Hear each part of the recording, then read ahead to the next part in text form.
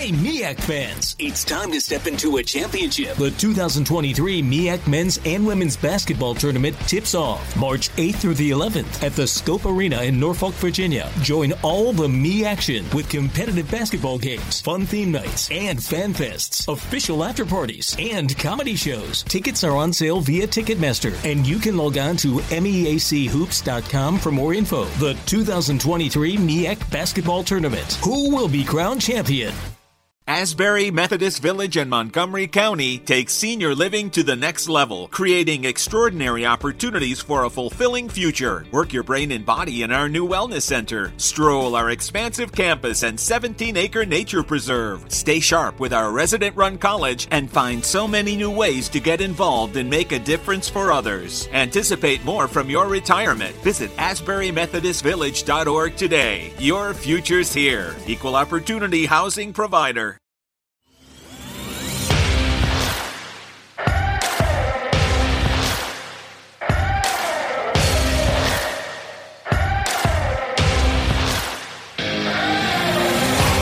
Welcome to the Fantrax Tool Shed, a podcast covering all aspects of fantasy baseball to help you win all of your fantasy leagues. From dynasty to prospects to redraft, we got you covered. Now, here are your hosts, Eric Cross and Chris Clegg.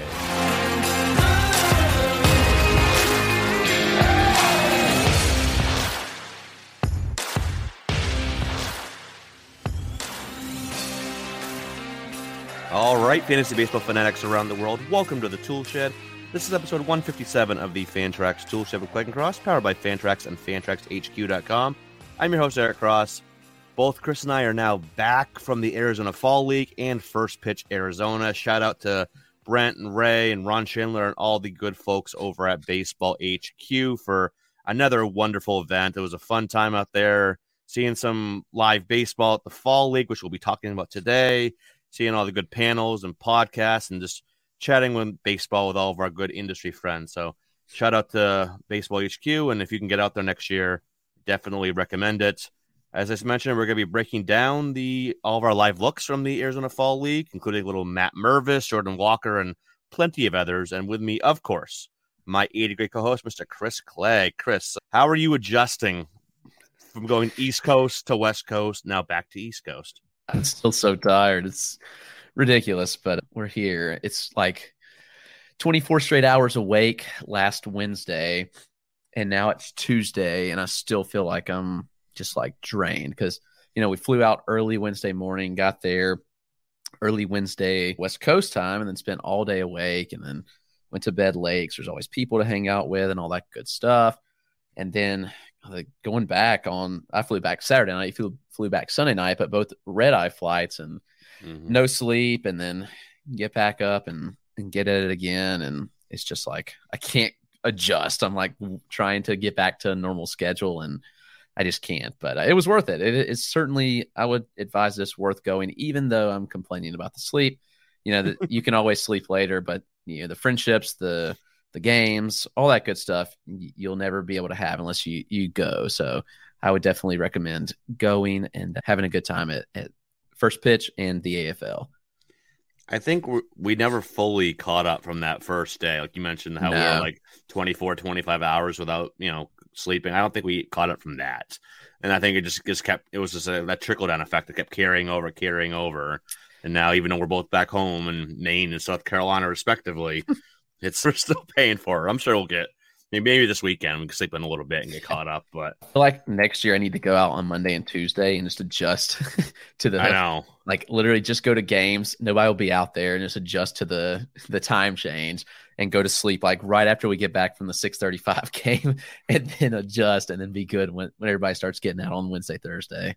Right. We won't feel bad about going to bed early if nobody's out there to talk exactly. to.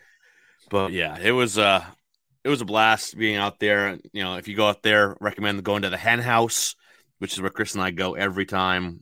Breakfast place has huge portions, very good food. But enough talking about Hen House is very good and worth discussing. But yeah, let's talk about some AFL today. But before we do, the usual housekeeping out of the way here. You can find us on Twitter. Chris is at RotoClegg. I'm Eric Cross04. Shows at Fantrax Toolshed. which we have a lot of video up there and on our YouTube as well. Check out our Patreon, patreon.com/FantraxToolshed. A lot of good stuff going on over there. And of course, check out all the great stuff going on over at Fantrax and Fantrax HQ. 2023 leagues are already open, and we get a lot of good content on HQ as well. So go check that out. We're going to divide this episode up, National League and American League. Figure that was probably the easiest. Let's start with the American League and Edouard Julien, who was very impressive, in general, though we were making jokes about how many swings per at bat he would have, and usually the over-under was like 1.5 because he just wouldn't swing. That's the thing with Julien. He does not swing at a pitch he doesn't like, and he has very good pitch recognition, but it's gotten to the point where, Chris, is it possible that he's going to be into that, too passive category, and that's going to hurt him a little bit? Probably. It reminds me a lot of Nolan Jones. Nolan Jones really hurt himself as a prospect just because he didn't swing, and that was kind of his downfall. And, who knows what he'll end up being. Julien's interesting, I think. And we saw he was in the home run derby, and he just didn't have the power that many others had that were in the derby. So that was a bit concerning too, that we didn't really see the power. I definitely want to see more out of him than I did in games, because we probably saw him as much as anybody else, as far as, just a game standpoint. I feel like probably saw him at least every day. And he just, while not unimpressive, just didn't do anything to impress because he didn't swing the bat enough. And not an exaggeration or a joke that he legit probably swung one time per at bat. And that's just kind of crazy to think about. But I'm into an extent, but I'm not going to go crazy with him. And I'd also advise, there was a lot of people out there at the AFL, at least for first pitch. There was a lot of video going out. There was a lot of takes on players. But I think the best thing that we can do from the AFL is not, overreact too much. At best, we were there Wednesday through Sunday, and we at best saw these guys 3 games, so 4 games. So the best thing we can do is to not overreact. And I think it's a lot more a confirmation bias. I went in looking for something from Nick York, and we'll talk about him. And I'm not really sure that I got what I was looking for. So in a way, confirmation bias. Matt Mervis got a little confirmation bias of what I wanted to see from him. But there's a lot of other players too that are going to be in my rankings next time that weren't previously ranked, but it's not like they're going to be huge swings. I'm not going to put somebody that was unranked inside my top 200 or 150. I would advise not to overreact. And one that I think people are going to overreact to is Carson Whisenhunt. And we can talk about him in a little bit. But anyway, my little tangent, don't overreact to the little bit you saw from a small sample of games. I think the larger body of work over the full season is still the most important thing, while the AFL does provide some confirmation bias. Yeah, no, absolutely. It was good getting some live looks at these guys, and with Julien especially. Yeah, so he's one of the more impressive hitters out there. You just look at the all the stats he has this out there. Slash line looks great, power, a little bit of speed, but obviously the OBP is phenomenal. But yeah, I'm just seeing how passive he was. And we were joking that he was going to take a walk during the home run derby. That's how passive he is. He literally did. He would have. They got 2 minutes and 30 seconds, and he was taking pitches. What are you doing? I know. You don't. There's no bonus points for having a higher percentage of swings become home runs. You swing, dude. Even if you don't make good contact, it's better than no swing at all. So, yeah, I like Julien a lot, and there's some platoon splits there. This year he was really rough against lefties. Last year, not as bad.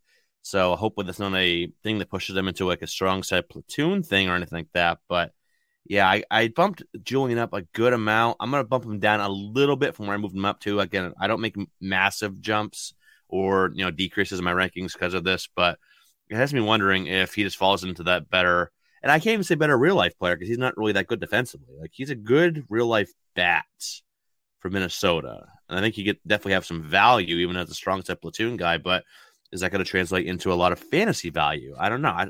He's still top 100 for me.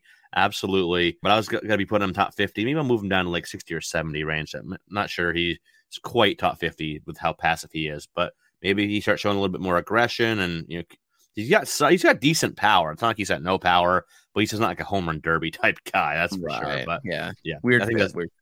Yeah, that was a weird fit. So I think this is our takeaway from him. But someone that did have a very impressive home run derby, and he's had a very impressive AFL in general, is Heston Kjerstad. He lost to Robert Perez Jr. from Seattle in the finals by 1 home run. I think he might have actually had the most home runs hit total because he was doing pretty well in the first. He was the leader heading into the final rounds. It's a very good performance there. And overall, like I said, very impressive fall league showing. He's got 5 home runs and 9 doubles in 95 plate appearances out there. 371, 400, 663 slash line.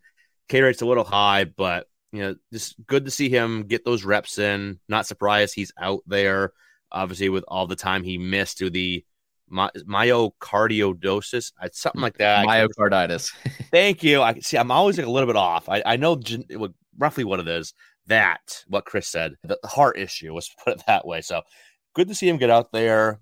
He did fairly well in season as well between low A and high A, and doing well out in the Arizona Fall League. The power is for real. Like I said, there's a little bit of swing and miss to his game, but he was definitely one of the better performers I saw out there, and had one of the better batting practices in the before the Fall Stars game as well. So very confident. I'm bumping him up a bit. I don't know about top 100 yet, but I think like top 125-ish range is where I have him now. Yeah, I think that's fair. I think he was one of those confirmation bias guys that we wanted to see. So much missed time due to injuries and the myocarditis. Like, it was just a much needed thing for him. And he put on a show in the AFL. I mean, not in the AFL, but the home run derby and the AFL too. And the numbers have been really good across the board. We saw him hit some really solid balls to all fields, especially on the Friday night game against Scottsdale. He was just peppering the ball to all fields. I think he ended up just a homer away from the cycle that night, which was pretty impressive to see from him. He legged out. Did he leg out a triple? He did, didn't he? I believe so, yeah. Yeah, he was straight hustling to get this triple, and he moved well, like for his size. Like, he impressed me going around the bases. Yeah, I've still got all the film on my camera. I've got to go back and go through, but yeah, he was one that impressed me and stood out probably as much as any hitter. Really liked the swing, got some good up close looks at it, and he's one where I think could really pop off. Maybe he could even get some time with the Orioles this year. He'll be 24 in February. So, I know he hasn't played at super high level. He hadn't gone above high A, but you never know if they're going to be aggressive with him or not, but he looks the part, and I think he is ready.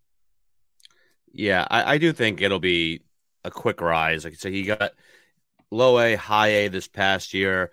Got to assume he starts in double A this year, and, he might be up, second half of the season. I can definitely see that. And yeah, I still have high hopes for him. I think he can be a, 260-ish type of bat. I think 30 home runs, like the power is easily plus. I won't say double plus, but easily plus. Gets good loft. Is that natural swing path that generates loft very well. He's just a strong dude. Like when we were out there in the outfield, because Chris and I were out there chasing down home run balls. Didn't get one, but so we were I forget who was hitting before him, but it was a righty. Oh, maybe it was Davison De Los Santos. Yeah. Who I nicknamed Thigh Master, because if you look at Davison's thighs, they're the size of most people's like waist. Like his legs are huge. But anyway, so we were over there in left field, obviously for him, and he was hitting tanks. So then Kjerstad comes up, we're hauling around center field to get over, and we start. If you ever seen Sloan Park, which is the spring training home for the Chicago Cubs, there's the hill out there in the outfield. So we get into right field, we're kind of trotting down the hill, kind of diagonally over towards the bullpen. And then he just starts hitting bombs over us. Yeah. And Chris, you ran back for one that was way back by that Hornitos tent. It went it bounced out of the stadium. It hit the concrete and bounced out. Oh, did it bounce full? Yeah, I lost sight of it, and the people, I couldn't tell where it bounced. Yeah, I was tracking it. I thought I was going to get it. I thought you were too, man. You had a beat on. I was further down the hill, so you were kind of still a little bit further up the hill. So yeah, you darted out there. I was like, I'm not even going to try for it at that point, but I thought we're going to get it. But yeah, Kjerstad was hitting tanks, so I think this is going to be a 30 home run bat. I don't know if he brings any speed, but, solid 3-category guy that, will have an average that won't kill you. So I think he's going to be definitely a good investment now. So I think the price is going to just go up next year. So I think it's going to be a nice year for him in 2023, that's for sure. keeping it in the American League East here, one guy that I just wasn't impressed. Again, small sample size, take all this with a grain of salt. Don't make any big jumps, like Chris said, from this. But just from his showing in the games I was at and the batting practice, which is one of the more underwhelming ones I saw, that was Nick York. And, I think we both have been pretty big supporters of Nick York on the show over the last couple of years. I know you got some live looks at him earlier this year down there in Greenville. So I don't know. I still think Nick York is a big leaguer. I think he's going to have a 10+ year career, but is it going to be one that's going to lead to a lot of fantasy value? I'm not sure. The speed is, I think, going to be not a big part of his game. Maybe 5 to 8 steals, something like that. Maybe 12 to 15 home runs, and then average that won't kill you. But is he going to hit over 300? He's doing well out there in general.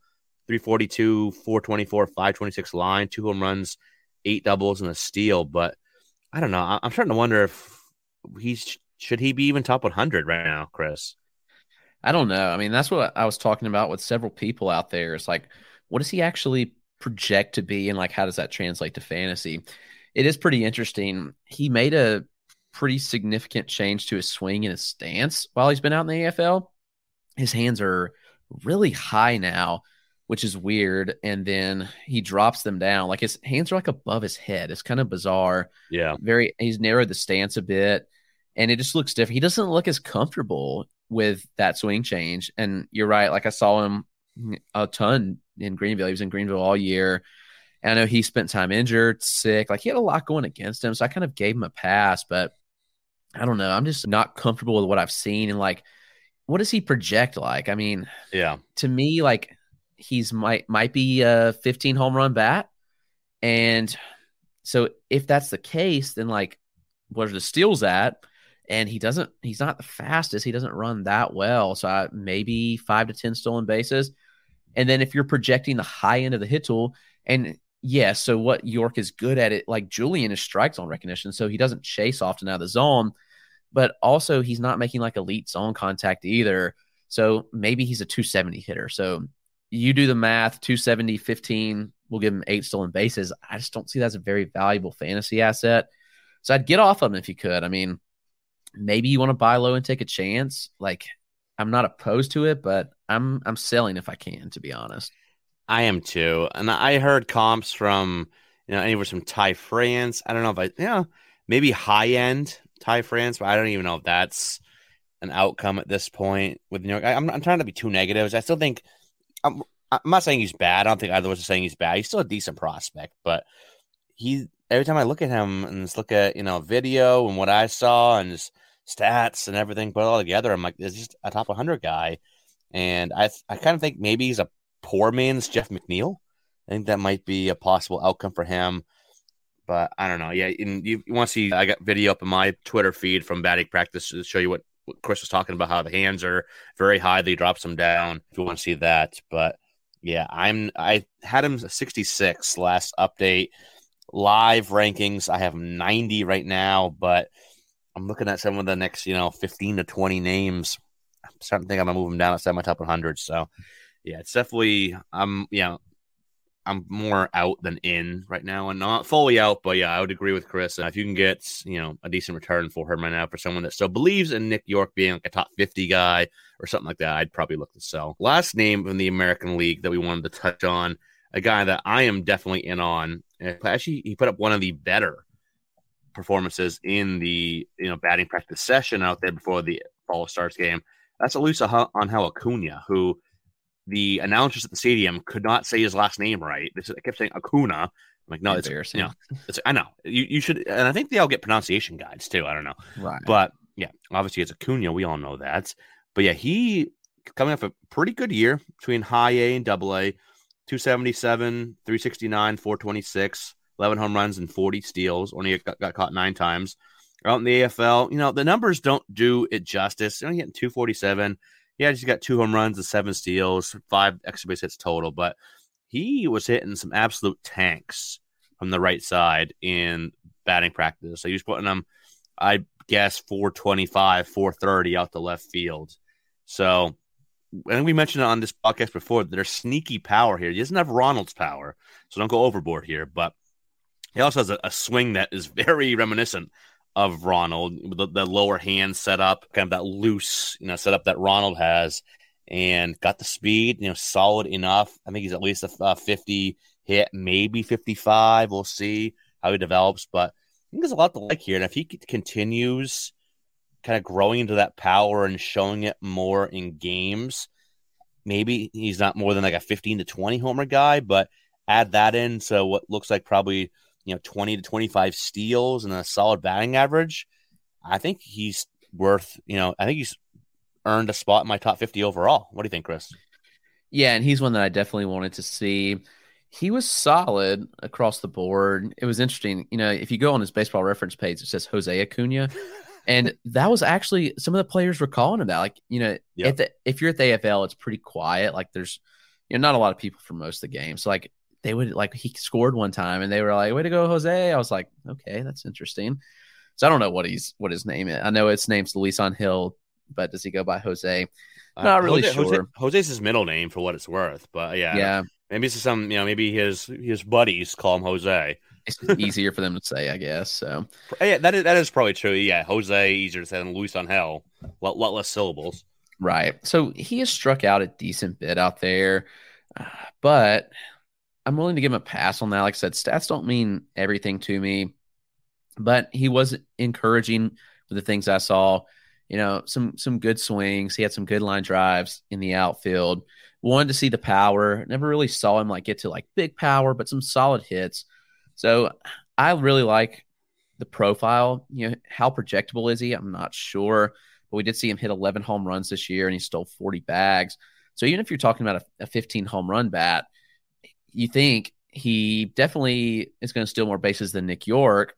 And I wouldn't be surprised if the batting average is that similar. I mean, maybe I'm a little high on Acuna's batting average, but I do think that Acuna could push 265, 270, which is a solid batting average when you have some decent power and good speed like he does. Yeah, I think if you look at just the bat, I think overall it could be very similar to York's, maybe even a touch above York's. I think there's maybe a touch more raw power potential with Acuna, but where the separation is the speed. The speed is not going to be even close. And right. I might have even been on a more conservative side with that 20 to 25. I could see a future where he's a 30 steal guy, or at least in that ballpark. And I think York's under 10. I think we both agree with that. So I think that's where the real separation in value is going to come from. And right now I have him 49 in my live rankings, is up from 73.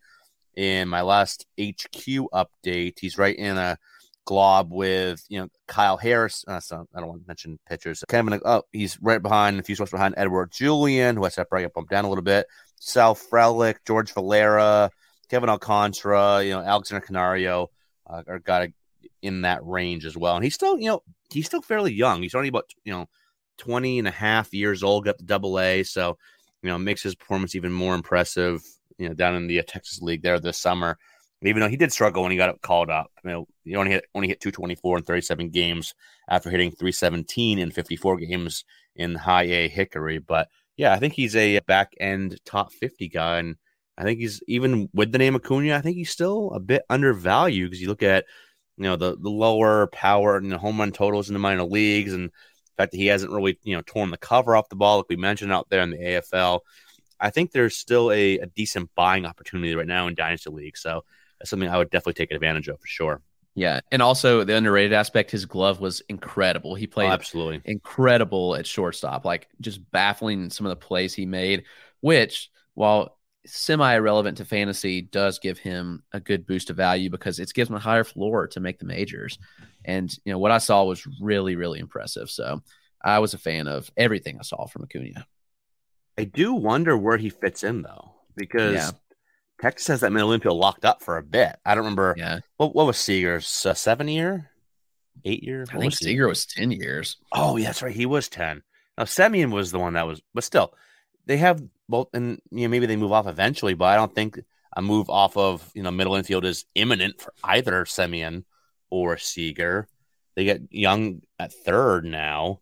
I mean, there's still some time to figure that out, but maybe, I could see him being in a kind of a trade to get some pitching. That's what they really need. Like their lineup is, pretty solid. We'll be adding Young to it.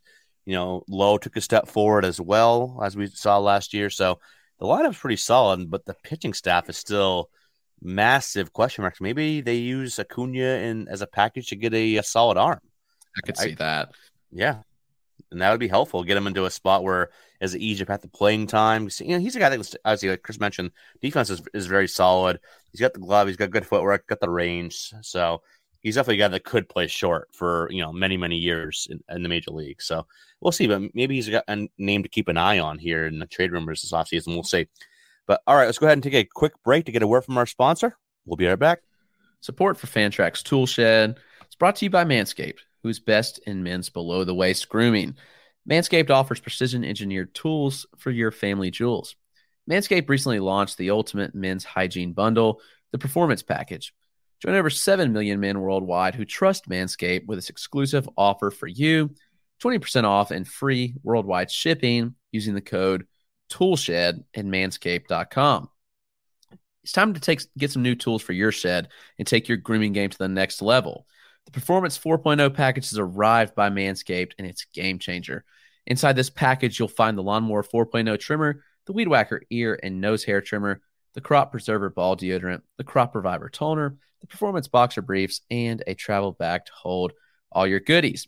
Whether you want the Performance 4.0 package or any of those great items individually, this code works for you, and you can get 20% off. The Lawnmower 4.0, this trimmer is the future of grooming, and dare I say, the greatest ball trimmer ever. I'm blown away by its performance and its craftsmanship. This fourth-generation trimmer features a cutting-edge ceramic blade, not to cut you, but reduce grooming accidents thanks to their advanced skin-safe technology. Lawnmower 4.0 is waterproof and also has a 4000K LED spotlight that you need for your most precise shaves. Because it's waterproof, you can use it in the shower and say goodbye to the mess on the bathroom floor. You thought that was good, but Manscaped wants to take your grooming game even further with the new Weed Whacker nose and ear hair trimmer. It's also waterproof and provides the same proprietary skin-safe technology to help reduce nicks and snags in those delicate nose holes. The Crop Preserver below-the-waist deodorant and the Crop Reviver toner will change the way you approach your daily hygiene routine. And Manscaped even throws in 2 free gifts for you in their Performance 4.0 package, the Manscaped Boxers and the Shed Travel Bag. It's time to take care of yourself and take your comfort to the next level. Go to manscaped.com and get 20% off and free shipping using the code TOOLSHED. All right, welcome back from the break. Let's head over to the National League now. And what better place to start than the man that has more hype than anybody out in the Arizona Fall League right now, Mr. Matt the Masher, or what do they call him? Mash. They just call him Mash, yeah. Mash Mervis, which is actually a great nickname. But he is just, his 2022 in totality has been absolutely phenomenal. After hitting 309, 379, 606 with 40 doubles and 36 home runs between high A, double A, and triple A, he's now up to 6 home runs, which is tied for the league lead out there in the AFL. Hit one in the Fall Stars game as well, an opposite field tank, which probably, I didn't get the data on it, but it was probably, I'll say 420 to left center off a submarine sidearm righty. I think he hung a slider. That Mervis just creamed out there. So I was joking. If you, I have the video up on my Twitter feed. If you listen to the audio, you'll hear me and Spora yelling. But I think I yelled something along the lines of that just put his ADP up another 20 spots because his ADP has been on the rise in a hurry. For example, there was a DC that both Chris and I were in Saturday afternoon before the Derby, and our good buddy Justin Mason took him with the first pick in the 16th round. So that is pick 226 overall. It's probably going to be top 200 pretty soon, especially if he has a hot spring training. So I don't know, Chris. I like Mervis. I like him a good amount. He's top 75 overall for me in terms of my prospect rankings, but man, I don't know I think this now might be a good time to maybe sell or at least see what you can get for offers with how, I'm not saying get rid of him. I believe in him, but man, to see what you can get for offers because the hype is ridiculous right now.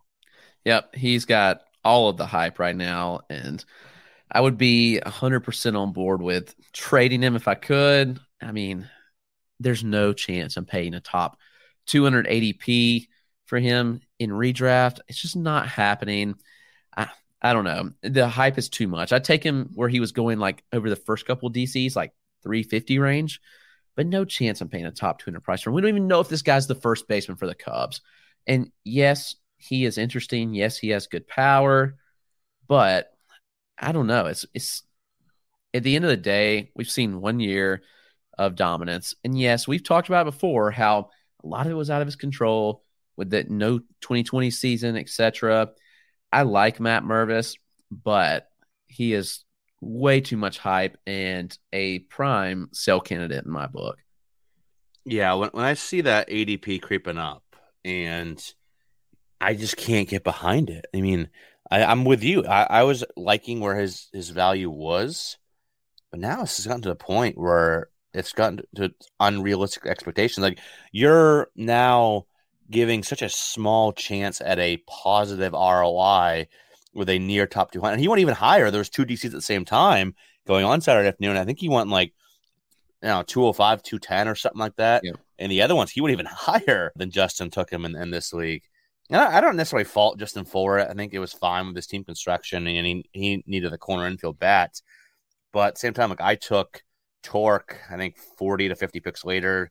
Cassis went about 40 to 50 picks later. So I'd rather take a chance on those guys there than Mervis top 200. So, yeah, like I said, I think there's a good bat here. I think there's 260, 270-ish hitter, 25, 30 home runs. I think he's going to play. I think there's a chance for potentially an impact bat. But, man, right away, this is, if you're drafting him that high or evaluating him that high for Dynasty, I think it's, you got to take a step back here and let's not go overboard with him. And I think that's where it is right now. It's overboard with Matt Mervis. So, like I said, I'm not saying to get rid of him. I'm not saying I don't believe in him, but definitely, like, this is, I've said it so many times over the years with my analysis, both on here, articles, that he falls into one of those 3 ideal times to sell, which is when the hype gets so out of control, when the performance is there right before he's scheduled to debut in the major leagues, that you can get a pretty good return on him. So again, don't get rid of him, but just see what you can get. Put him on the trade block, put a message out to your league, however your league communicates for, stuff like this, and just see what you can get. So you might get a pretty good return on him.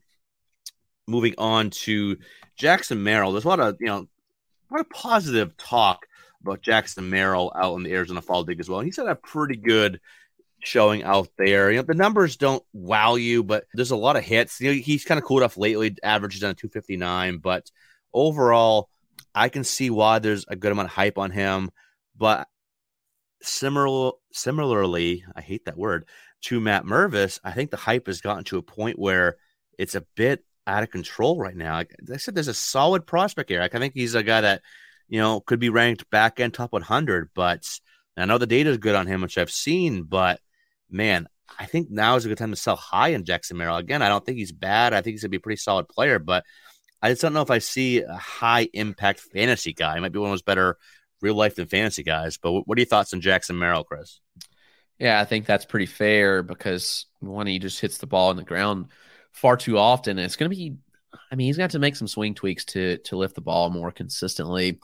So that's obviously a question mark, but at the same time, like, he's capable of hitting the ball hard, but we haven't really seen it translate to game power yet. While he's just 19, there's still time. He's got a projectable frame. I think that's what we're kind of basing it on. But at the end of the day, like, I'm not willing to go overboard on Merrill. We don't know how much he'll run either. I think that's a question mark. And for fantasy purposes, I think back in top 100 is fair, but it seems like the hype has gone well beyond that. So I am open to selling if possible, just because there's a lot of hype around that name right now. And I'm not sure it warrants going beyond like back in top 100 at this point. Yeah, I'm there with you. Keeping it in the National League Central, let's go over to the St. Louis Cardinals. We saw their 3 top prospects were all up there: Jordan Walker, Tink Hence, and Mason Wynn. Jordan Walker, he came as advertised, almost had 2 home runs out there. One of the falls, he's had home run. I'm saying, and we were out there, I should say. I think that was the first night game. Was it the first night game we saw Walker? Chris, was the second day? That was the second day. He didn't play. He went in that lineup the first. Oh, night. Right. That's right. Yeah, he was in the lineup. But that first game, it was cold. It was very cold that day. Yep. That was the game at Sloan, wasn't it? Yep, that was. Yes. Thursday night. Yep. That was like what? Maybe high 40s at that point in time. It was cold. He cranked one just right of dead straightaway center that I'm sure if it was 20 degrees warmer, it would have been out. Then he had one opposite field. He almost had 2 in the Fall Stars game that he went sent to the track. One that everyone thought was out, which even you saw he was slow trotting, and then he had to hustle when it hit on the warning track, and even the right fielder lost sight of it. And then he almost took Tink Hent's yard to end the game. And yes, I didn't stutter there. I didn't say the name wrong. The AL ran out of pitcher. So Tink Hent's came in to face Jordan Walker, which was really fun to end the Fall Stars game. But Walker came as advertised. I am so impressed with this guy. It's easy for him. And like I mentioned when I was out there, I think he could be like 95% of J-Rod. I think there's a lot of obviously, I'm not breaking any news here. We all know what Jordan Walker is, but he passed the eye test for a guy that's going to be an absolute stud in the major league. So I feel confident in saying that he's probably going to be the number 1 fantasy guy as soon as mid-April when Carroll and Gunnar graduate. Yeah, I mean, his swing is easy. The power comes naturally. He doesn't try to kill the ball. He moves well. I mean, he's massive, but he does move well for his size too, which is always good to see. We saw him in right field and in center field. He made a great catch out in right. I thought he moved well in center. Yeah, he's not going to be in center, so that's not an issue. But I do think that he's capable of playing right, and I think that the Cardinals, if he has a good spring training, start him out pretty early in the majors. I'm not sure what else there is to prove at this point. So, yeah, no, same here. And then we can talk about the rookie draft that we are both in. Now that we already had the panel, and Walker went, I believe it was there was only 8 teams. He went on that first round, second round turn to I believe it was Christopher Crawford from NBC Sports Edge. So he went pick 8 overall in that. And yeah, Walker spent the entire year at AA, and yeah, I think he gets AAA. And if he's doing Jordan Walker things in AAA, he's probably gonna be up soon. And I wouldn't be worried about the how things went this year with St. Louis, because obviously they have a lot of names that are all pretty solid bats that they've been trying to get in the lineup. Walker will force his way into that lineup when he's ready. He's not going to be up there, getting a short leash or anything like that. He will be given a long leash to do his thing. And yeah, he checks off all the boxes. I think he's going to be 280 hitter. Now, I don't think 300. There's a little bit of swing and miss to his game. Not a ton, but I think more like 280-ish, give or take a little bit either way. 30-plus home runs. I think maybe not 20 steal guy, which he's been in the minor leagues, but more like, 12 to 15 in that range, and maybe more. That's what I said about J-Rod. He exceeded my expectations there. So, though I think J-Rod's got a little bit more speed than Walker does, but 15 steal guy, 30-plus bombs, good average, good OBP, a lot of run production. He's going to be an absolute stud. As for Tink Hence, we only saw him in short bursts. I saw him pitch to one batter, which was Walker, in the Fall Stars game, and then we saw an inning of him earlier. I believe that was in that Thursday night game, which was cold. But yeah, he's just throwing short stints. Curveball was so damn good with Hence. But what were your thoughts on Tink Hence? I know it was a short look at him, but what were your thoughts on Hence? Yeah, he was impressive. Obviously, they can see a lot. The velo kind of ticked up as it went on. He's been in relief, as we've said, just inning stints at a time. By the end of the inning, he was up to 90. I think he hit 94, which was well below what he averaged during the season, but not really to be concerning there. The breaking ball was nasty that we got to see, and he just looked really good overall. He's small, but very athletic delivery. Checks a lot of boxes, and I would have loved to seen him in a longer start, longer sample, but still, I really liked Tink Hence out. You can see every pitch that he threw on our YouTube channel.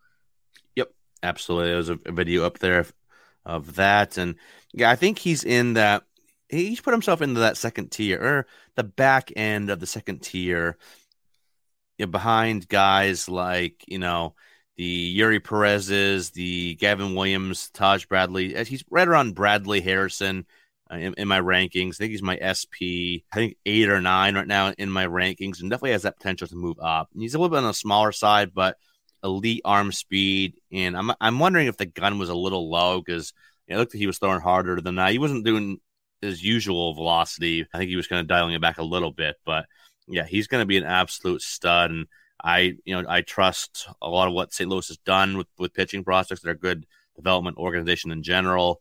So yeah, I'm 100% buying into what we saw from Hens this year, and he's still very young. He just turned 20 like a month or two ago.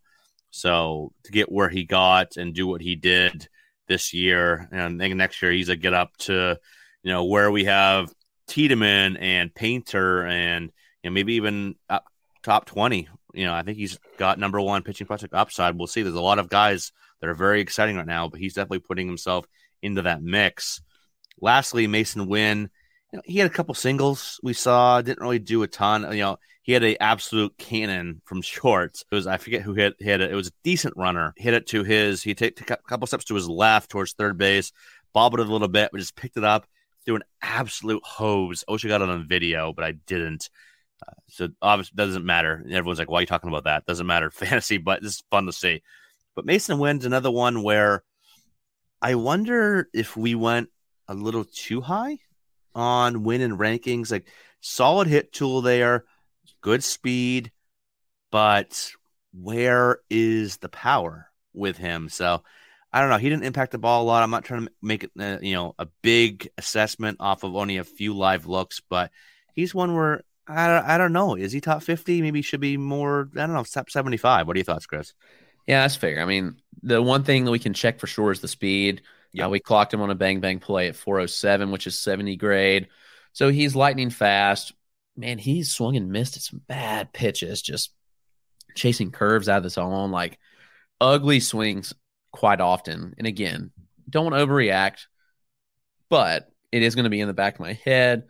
Maybe we did go too high on him. I'd like to see where the power is, and I'd like to see him be able to hit consistently, against breaking balls, and we haven't really seen that. Overall, I mean, he's still got a 300 average in the fall league, 417 OBP, but no power at all to speak of, which is a bit concerning. Again, I want to see the power come. No questioning the speed, no questioning the glove and the arm at short, but can he hit breaking balls and can he hit for power is what I want to see moving forward. So I feel like we're describing not exactly, but pretty similar to a lot of the questions, the strengths, the weaknesses that Zach Veen has, who's another guy we have on our list here. So we might as well lump him into this discussion because obviously, and we talked about Veen, recently, but how his profile is really transformed. And we were talking with our good buddy Chris Welsh a bit about this. So we were hanging out with him. He lives out there. And, obviously the speed, well, as a pure runner, wins faster, but Veen is just not slowing down. Yeah, he got caught a bit when he went up to AA, but I think this is a 25 steal guy at this point, which is not anything close to what I thought he'd be back when he was drafted a couple years ago. But at the same time, and he's hitting well up there too, hitting for a high average over 300 out there. But where's the power? Power has not been there. And I talks to people that kind of questioned if he ever does put on that good weight that you want to see. He's still pretty lank, a little bit on the lankier side, not really skinny, but has some projection left. But does he ever do it? He's kind of had the same body now as he did when he was drafted a couple of years ago. So you wonder, where's the power with Veen? And I think there's more power than with Winn. So I think I'm gonna have Veen ranked ahead of Winn. But just where is Veen at right now? He's a hard one to rank, Chris. Yeah, and at the end of the day, I think that he's sacrificed some of his, ability to get raw power for contact. He has shown the capabilities to make that consistent contact, and I was encouraged by a lot of what we saw from him. But at the end of the day, you have to wonder, like, what kind of power does he develop into? And man, that discourages me a bit. I don't know how much he runs in the majors. Yeah, I mean, he's instinctive on the base pass. He's not the fastest, but he does get big strides. He's got long legs. I thought he would have filled out the frame a little more at this point, but he hasn't. And that kind of leads me to wonder, like, where the power will be with Veen. But at the end of the day, he's still making good contact. He's still in a lot of bases with ease at that, just because he gets good jumps. He reads the pitcher well, and that's been encouraging. So maybe Veen, if worst case, Veen's a 15 home run bat, you can still hang your hat on the fact that he could steal, I think, 20, 25 bases. Yep. And then he could hit for a decent average, especially in Coors Field. I like the bat to ball skills, how that's developed, and maybe the power's the last thing to come. I still think that there's some room in the frame, but he's not filled out like I thought he would at this point. Yeah, Sam, like I said, I think he's basically the same as he was when he was drafted 2 years ago. He was during the COVID year, so I don't know. I mean, there's been some improvements. The approach has always been solid. Walk rate is over 10. It's about 12.5% or so. For his career, he trimmed the K rate down to a very manageable 22.5%. This year, though, it did go up a bit. To that 22.5% in high A, went up a little bit in double A. He didn't perform very well in double A. 177, 262, 234 slug.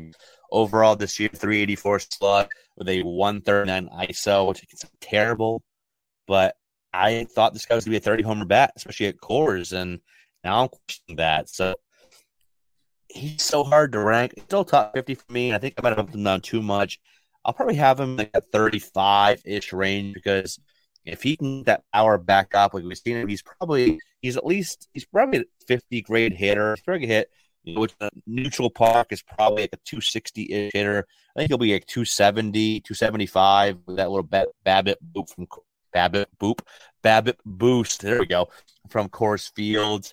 And he had 15 home runs, 20 plus steals. That's still a very valuable bat. So I'm going to bump him back up a little bit in that mid-30s range, but that's something I really want to see. I'll probably start back out at Double-A next year. He's still only 20 years old. He'll be 21. When does he turn 21? He turns 21 in about a month from now. So 21, probably starts at Double-A again next year. I think this would be a very telling year for Veen as to what he's going to be, if that power comes next year, if he's still stealing in Double-A. Had 5 steals and 10 attempts in 34 games there to end the year in Hartford. So we'll see. But I'm still confident in Veen, but I just want to see where that power is at next year. So I'll definitely be keeping an eye on early on in the season. Let's go over to back to the NL Central for a couple of Reds here. Noelvi Marte and Matt McLain. Man, McLain, he was so aggressive, Chris. Like, he was swinging he's like almost like the polar opposite of Edouard Julien, where he was swinging at everything, and he's had some cages in the minor leagues. I mean, I like the nice little power speed blend. He's a smaller guy, but quick back and drive the ball, sneaky pop. But I wonder if that approach is going to get exploited more and more as he climbs the ranks towards the major leagues. Possible, and he was a little bit underwhelming. Just didn't see a lot of contact like I wanted to. His contact rates aren't good in general. Yeah. And the pitching, with it being not so great out there, as you thought he's one that could have taken advantage of it. But he hasn't so far. And he was just uninspiring. He's a little small. Like, he just doesn't look big at all. And so you question, like, what kind of power he can get to, striking out a lot. He is walking some too, but he just gets too deep in those counts. And, I'm kind of questioning, like, what Matt McLain's role will look like long term, because we saw him bounce up to Double-A this year and he really struggled. Didn't get to much power at all. He struck out a ton, posted a 232 average. I'm just a little underwhelmed by Matt McLain. I don't think he's a top 100 prospect for me. Yeah, he's a guy that was kind of that 80 to 90-ish range. But, yeah, I think I'm going to bump him out. I just don't think – like I said, there's a good little power speed blend there. I like it. But does he ever fully get to it and fully unlock it in games? Because I think hit tool it's not where people thought it would be. Like, this is a guy that was revered for his hit tool, coming out of UCLA. He's kind of actually was thought as one of those kind of boring guys that was hit tool first and lacked big time power and speed. But he's kind of similar to Veen, in the sense that his profile has shifted a good amount since that draft. And I believe he was in the same. No, he was a year after Veen, but he's not that high hit tool guy. I think maybe he'll be 50 hit. I don't know, but he hasn't shown that. You mentioned Chris, he hit 232 this year in Double-A, and he's hit 167 out there in the fall in 84 plate appearances. A K rate, when you combine the two, 28.2%. Walks a good amount, but I don't know. I kind of agree. I don't think he's 100, but I don't know. I want to still believe because of that power speed, but he's way too aggressive from what I've seen. So I'm starting to kind of cool my liking of him. And then Noelvi, on the other hand, is another one that's hard to rank right now. Like we were talking with Welsh again about how Noelvi's gotten a lot bigger. Like he's not going to be shortstop. This is a third baseman, or maybe even like a corner outfield frame that he hasn't really learned how to use yet. It's like he was very awkward there. I question where the speed's at long term with him. I think there's still potential with 30 home runs if he learns his frame better next year with all this this new added bulk, which has been good. He doesn't have a bad frame. It's just bigger, stronger. Still hasn't really adjusted to it. So I still think there's a potential for 30 homer bat and a solid hit tool. But if you're looking for a big time speed guy, I don't think that's going to be it. Maybe 10, 12 in that range. But he's another guy that I'm having a hard time ranking right now. He's huge, yeah. I think he grew too fast for his body. Absolutely. I say he bulked up too fast for his size. And in doing that, like he slowed down the swing a bit. And it just seems like he's a bit uncomfortable in his body. And not to say that can't change, but it is certainly something to watch with him. And, he really did nothing to stand out in our looks. And I was certainly hoping to see a bit more, especially after I thought he was a bit uninspiring this year. I mean, he was fine after his trade to Cincinnati, but he was still in high A. Again, we're talking about somebody that just turned 21 mid-October. So after the fall stars, or the fall league started, not the fall stars, the fall league started. So still young, but at the same time, like I have to really wonder like what the projection looks like. I really wanted to see him get to more power. He has just a 313 slug in the fall league, which is a huge hitter's environment.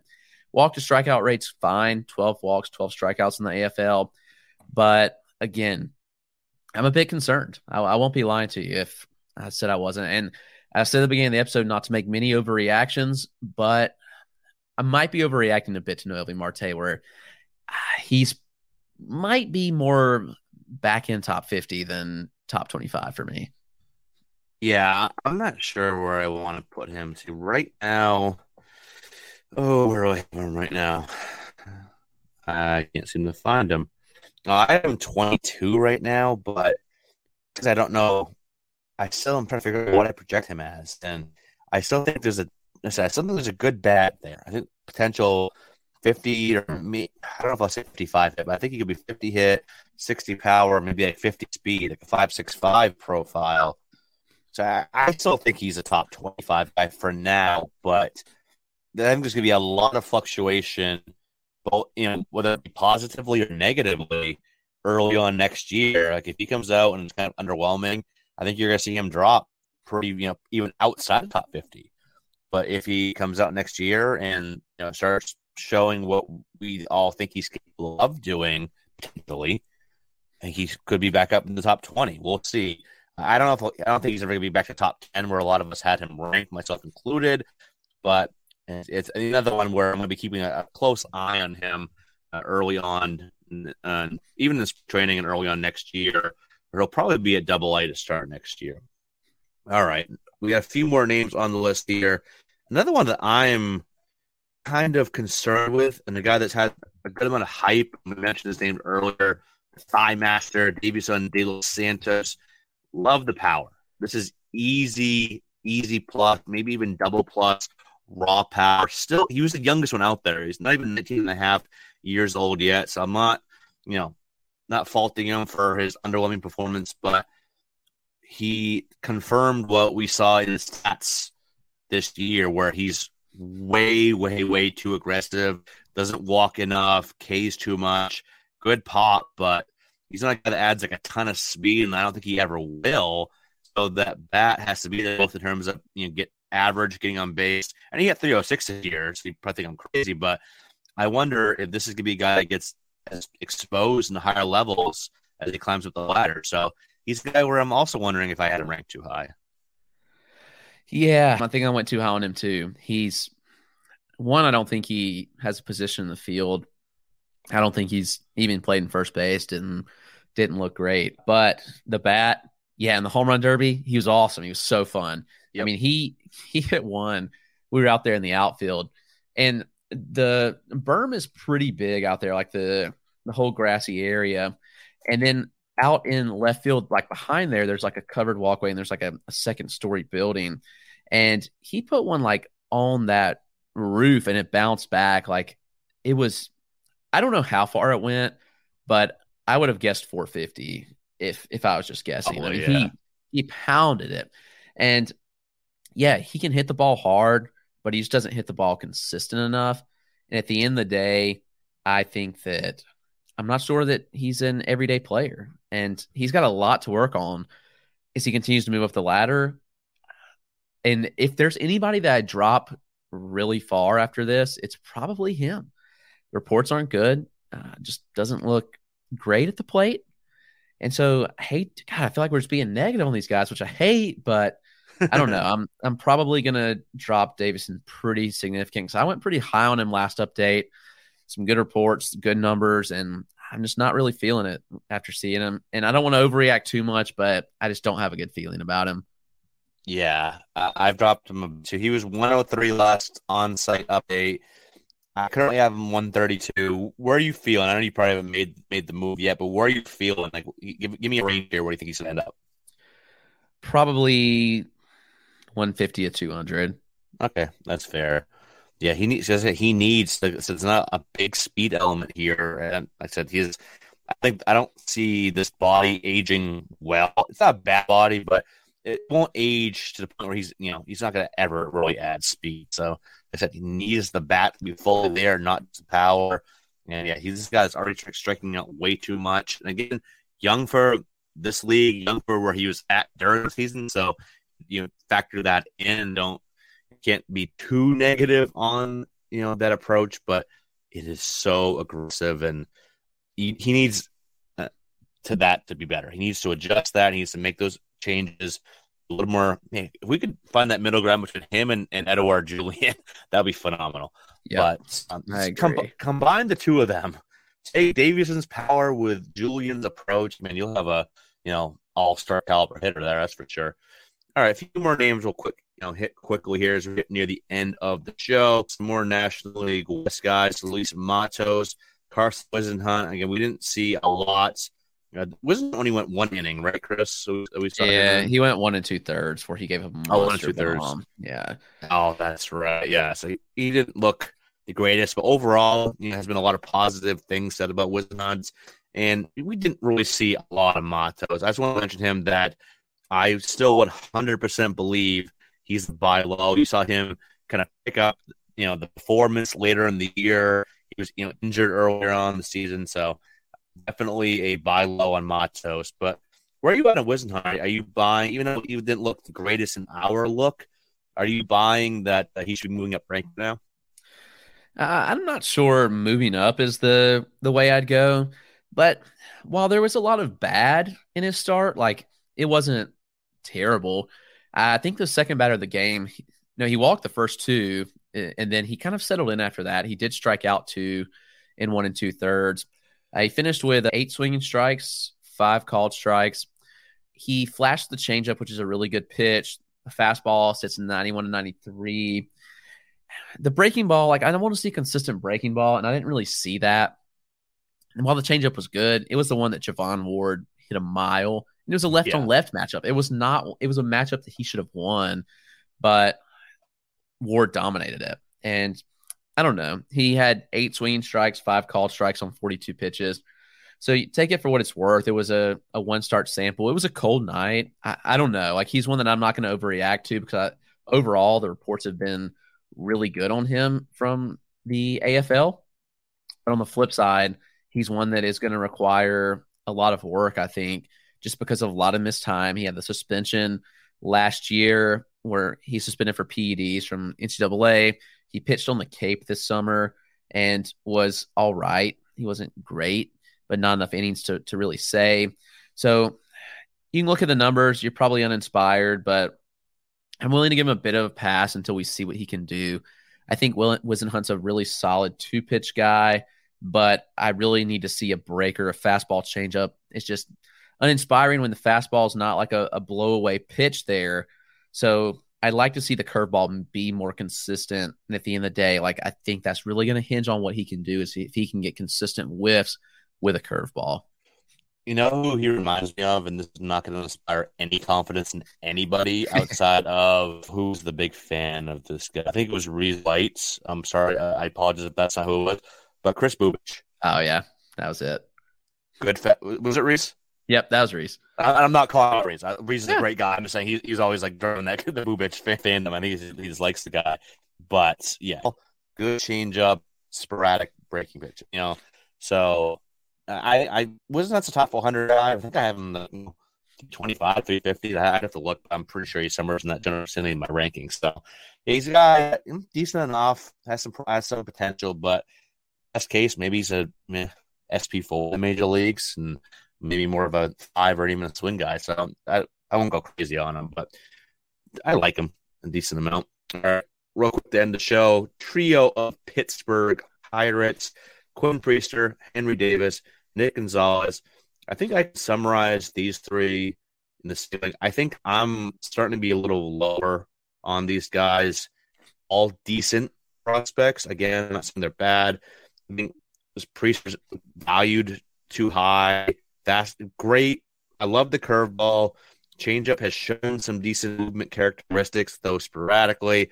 Fastball, decent velocity, but it's hittable. And Gonzalez can hit a high fastball. He was fed a steady diet of those. And Davis is pretty aggressive as well. I just wonder if I'm just a little lower than probably the average consensus ranking on them at this point. I mean, I've been telling people that Nick Gonzalez couldn't hit a high fastball since last summer of 2021, because I saw him. Yeah. I got crapped on a lot for that take, like hardcore, because people said, oh, it's just overreaction to a small sample. And it may have been, but like he was so late on like 93 up in the zone, and they attacked him that way over and over and over. And in a sense, like, yeah, I was wrong, because he went on a tear after it. Like once Greensboro came through in July, probably I saw him 3 times, and he was really good the final 2 months. But there was just something about the profile that I just didn't love. And this comp's people are gonna hate, but it's Keston Hiura. Like, I just see so much of it there in the profile, and you're turning out the heartstrings of many out there. I know, and I hate to do it, but like, I just want to be realistic on the guy. Like, good guy. Like he took time to take pictures with Chris Welsh's kids, which is awesome. Like, sign stuff, really cool. I'm just concerned about the ability to hit high fastballs, because that was my report on him last year. Even this year, it was still a question mark during the season. I know he had some injury stuff, whatever, but still the question. And then every time I saw him, that's all they threw him. Like, he had to know that a high fastball was coming, and he still whiffed every single time. And we're talking about like mediocre fastballs at that. And I'm just really concerned of what big league fastballs are going to do to him. He was outside my top 100 already, and I just don't know where to rank him. Like, I want to, because I want to keep him where he is, because I know the intangibles are there, but it's like he's really got to make an adjustment to get those high fastballs, or I'm just really worried about Nick Gonzalez. Now, Priester, we saw a mixed bag with him in the start. Like, we got 4 good innings out of him. There was some good, there was some bad. Colt Keith hit a monster bomb off of him, and there was some interesting stuff. Like, I think that his slider's a really good pitch, mixes in the curveball some. Fastball and changeup just don't do a lot for me.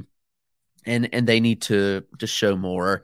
Like, I think he was sitting consistently, 93, 94 with the fastball, if I'm not mistaken. Yep. I'll have to look back at my book. I've got everything tracked. He had some good swinging strikes. Like, he made some hitters chase. He had a really good at bat against Zach Veen that I'm really going to remember and think about. Like, that's what he's capable of, where he threw Veen nothing but the curve and the changeup.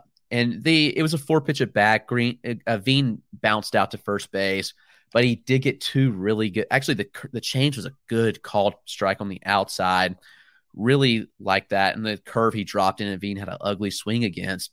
So, those were encouraging to see. And I think there could be a really good 4-pitch mix here, but there's just a lot of consistency that we need to see with Priester still. Man, Davis, he had some ugly swings. He got hit by a pitch, like 3 at-bats that we saw him. Like, the ugly swings are going to be what I remember. And to me, like, behind the plate, like, he just looked kind of average, like receiving, throwing. Like, I thought that was supposed to be more of his calling card. Like, his arm is good, I'll give him that, but I think behind the plate, he's just okay. Like, I don't know. There wasn't a lot that inspired confidence in me of any of these guys, which was a little bit discouraging. Yeah, at this point, I'm not even sure if he's a top 10 fantasy catcher or fantasy catching prospect, because he's behind, for me, Alvarez, Endy, Ford, Wells, Soderstrom, whether you want to call him a catcher or not, Cartea, Yeiner Diaz, Moreno, Bo Naylor, and Logan O'Hoppe. So, yeah, that's 10. So he's my number 11 catching prospect right in fantasy. He's around 80 to 85 overall, which I think is fair. I think he's still top 100, but yeah, I wonder. I think there's a decent career for Henry Davis, but I don't think he's a huge impact. Maybe better a high end C2 for fantasy, maybe bad in C1. But yeah, I think all 3 of these guys right now are, you probably get decent value for in trades, especially probably Davis and Gonzalez. So I'd entertain trading these guys, or at least seeing what you can get. But that's to wrap us up. Thanks to everyone for tuning in again this episode. We hope you enjoyed it. You can follow us on Twitter. Chris is at RotoClegg. I'm Eric Cross04, and our show's at Fantrax Toolshed. Check out all our written work at Fantrax HQ or over on our Patreon. And, of course, check out all of our video over on the Fantrax Toolshed YouTube channel. You can just Google or search youtube.com/@Fantrax Toolshed, and a new thing they're doing, but that's what it is, the URL. And join us again next time for more fantasy baseball talk. But until then, everyone take care.